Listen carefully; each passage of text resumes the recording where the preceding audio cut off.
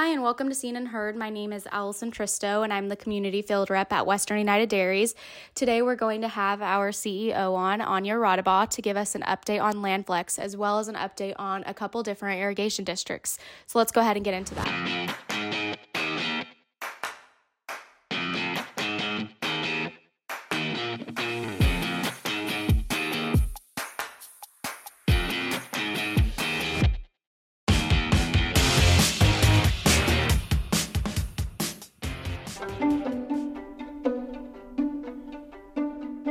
Pacific Gas and Electric is here to remind you that signs keep you safe.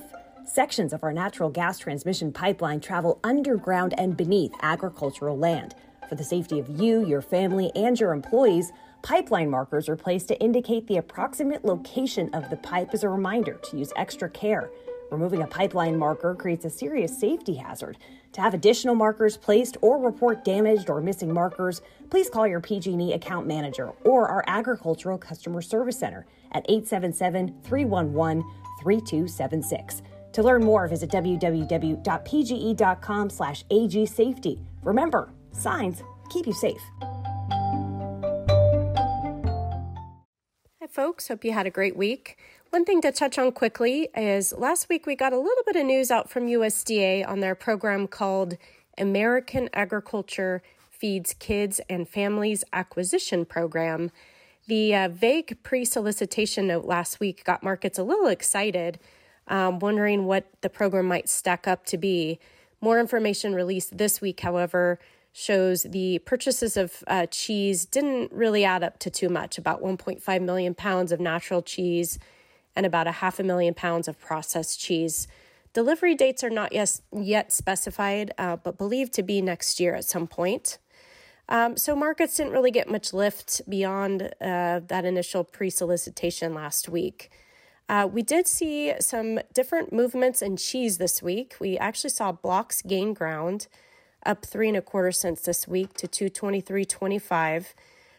Markets chatter suggests, fairly strong holiday demand and still pretty decent export business are supporting the block market. However, barrels took a bit of a beating, down 13.5 cents to $1.9275. Moving over to butter, we also saw the week end on a little bit lighter note, down 9.5 cents for the week to $2.81. Non-fat dry milk also lost 1/4 cent to $1.4275.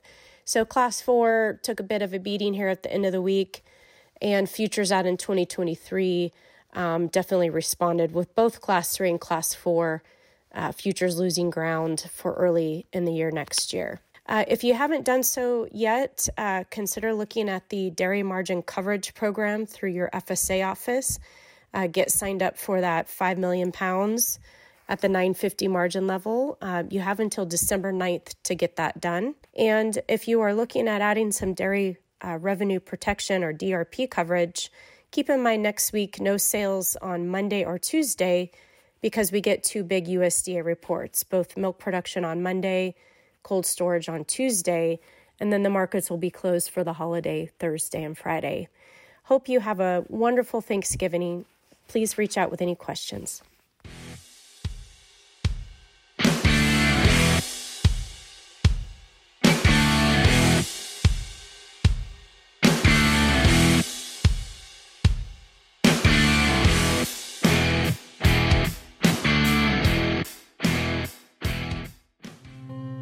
Yosemite Farm Credit is the farmer's choice for agriculture financing.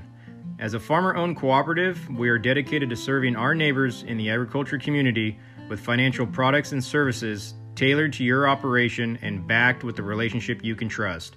Whether you're purchasing real estate, making improvements to the dairy, or wanting to purchase or lease equipment, we're here to help our members prosper. Visit our website at YosemiteFarmCredit.com to find a branch location nearest you.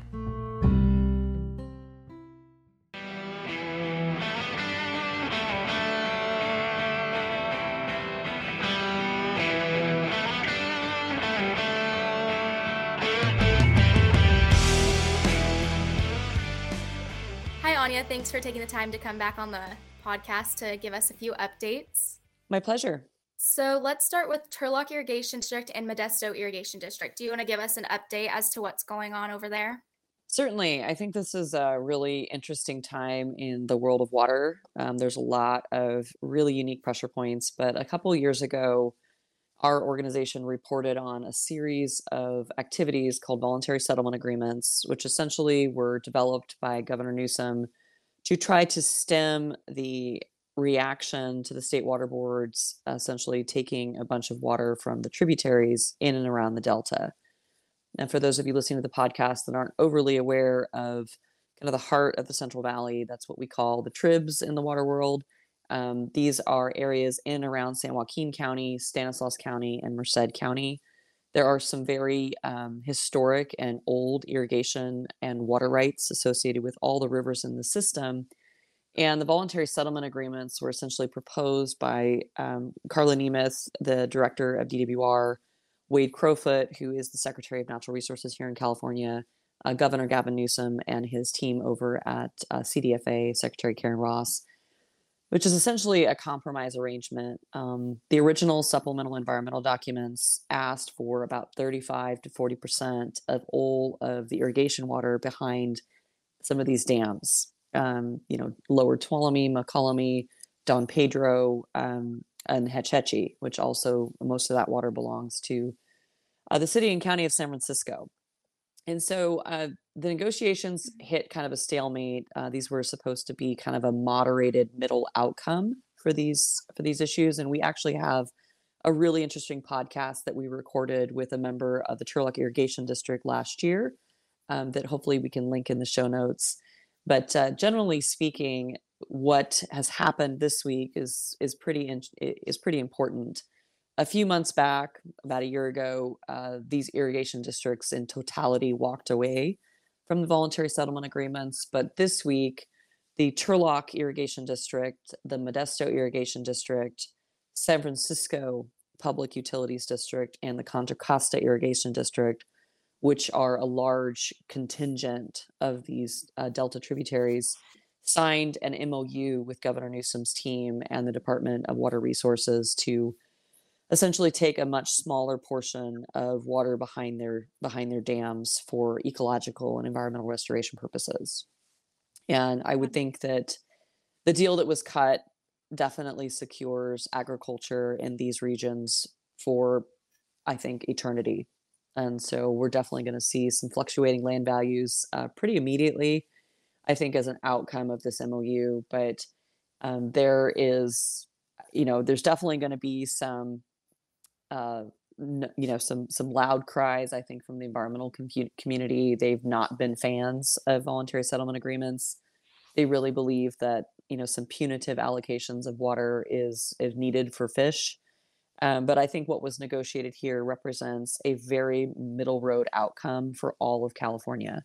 You have, quite a big step for agriculture to give even more of its surface water away for the environment, but you also have an agreement that that's part of the public trust. And so I think the Newsom administration is very pleased with the outcome.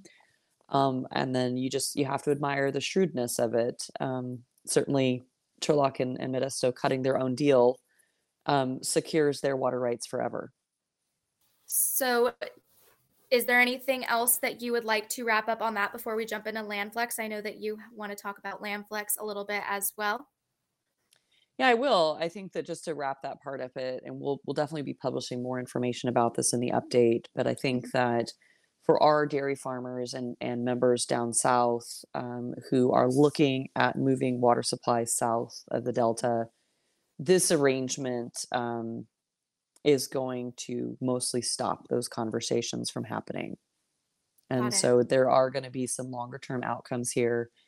I think that this is going to definitely give farmers in and around Stanislaus County a lot more flexibility and a lot more certainty. This is something we talk about a lot in agriculture, but it certainly is going to restrict the amount of water that's ever going to be available again to export south of the Delta.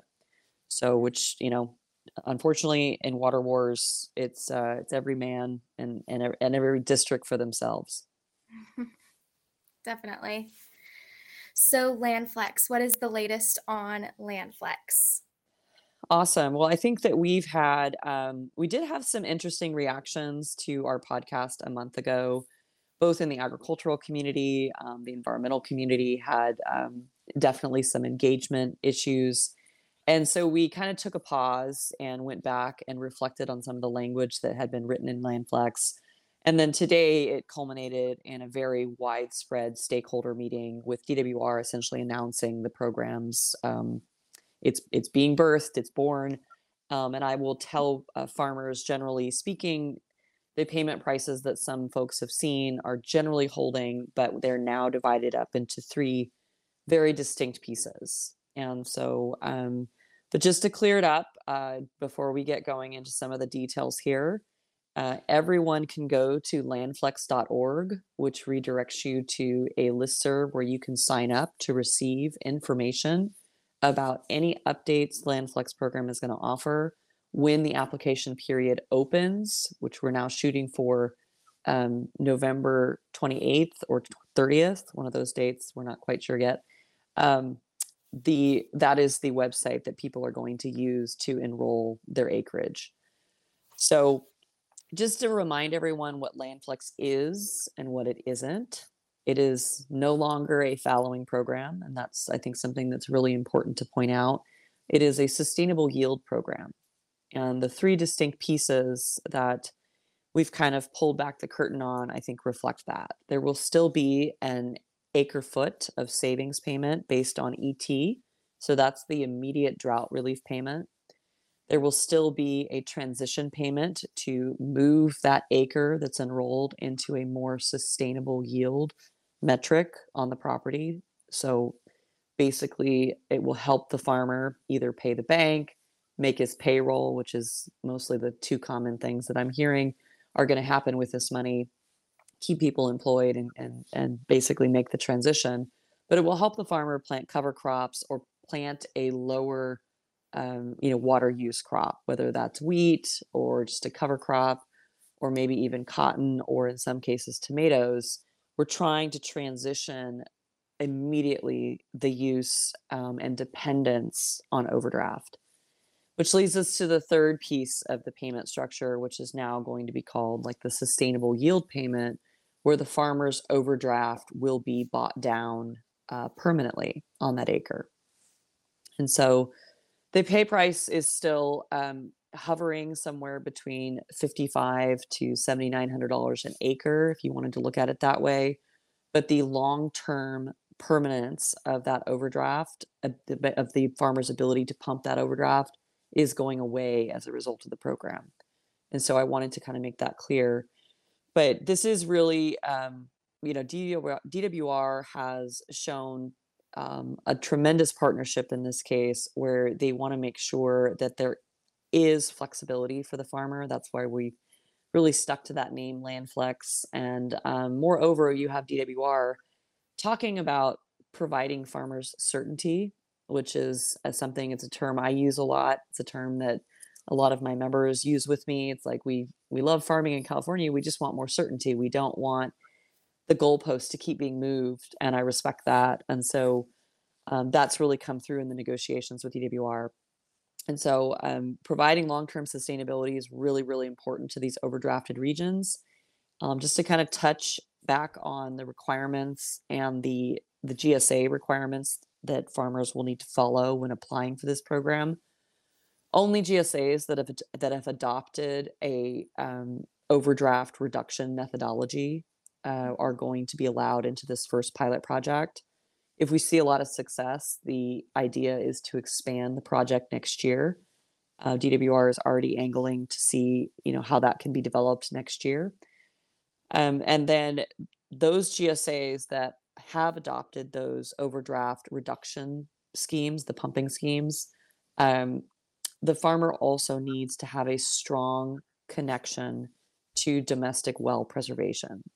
And so the property that's going to be selected at the highest ratio are not just those in these GSAs that have this adopted methodology, but also those that have adjacency to either dry wells or wells that are under threat of going dry. And so the methodology criteria for award is going to follow essentially you're in a critically overdrafted basin. You have a GSA that's already adopted this, the groundwater extraction methodology on a glide path down to zero. And then you have, the best properties that are close to either a cluster of public wells, a series of, wells that have already been listed as going dry.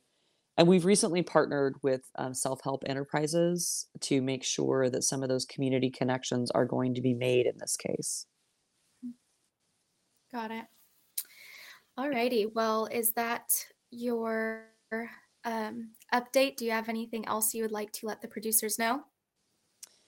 Well, we're really proud of the collaboration. I think that I've been routinely bummed to have to kind of announce things and then pull them back, but every time we've done so, we've made a much stronger defensible program.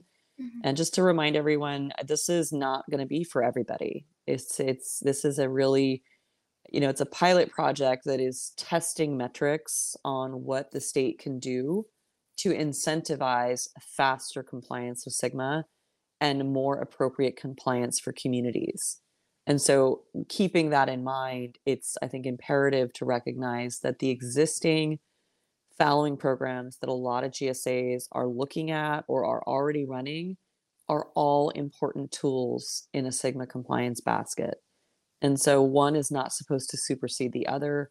There are, I think, a dozen other new pilot projects that the state is looking at rolling out next year related to SGMA and domestic well preservation that are really, really important. And there's also disadvantaged communities, underrepresented communities that need to be connected to larger interconnections of communities to keep some of those costs down.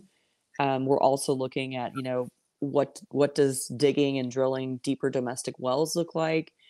I think these are all things that the state is getting a lot more comfortable testing metrics on. What have we not tried before?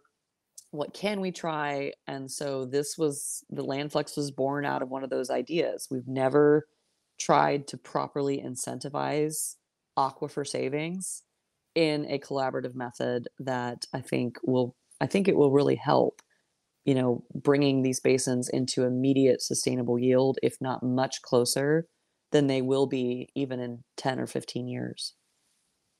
Yeah, that's awesome because eventually we're going to have to be there. So we might as well just start now. Yep.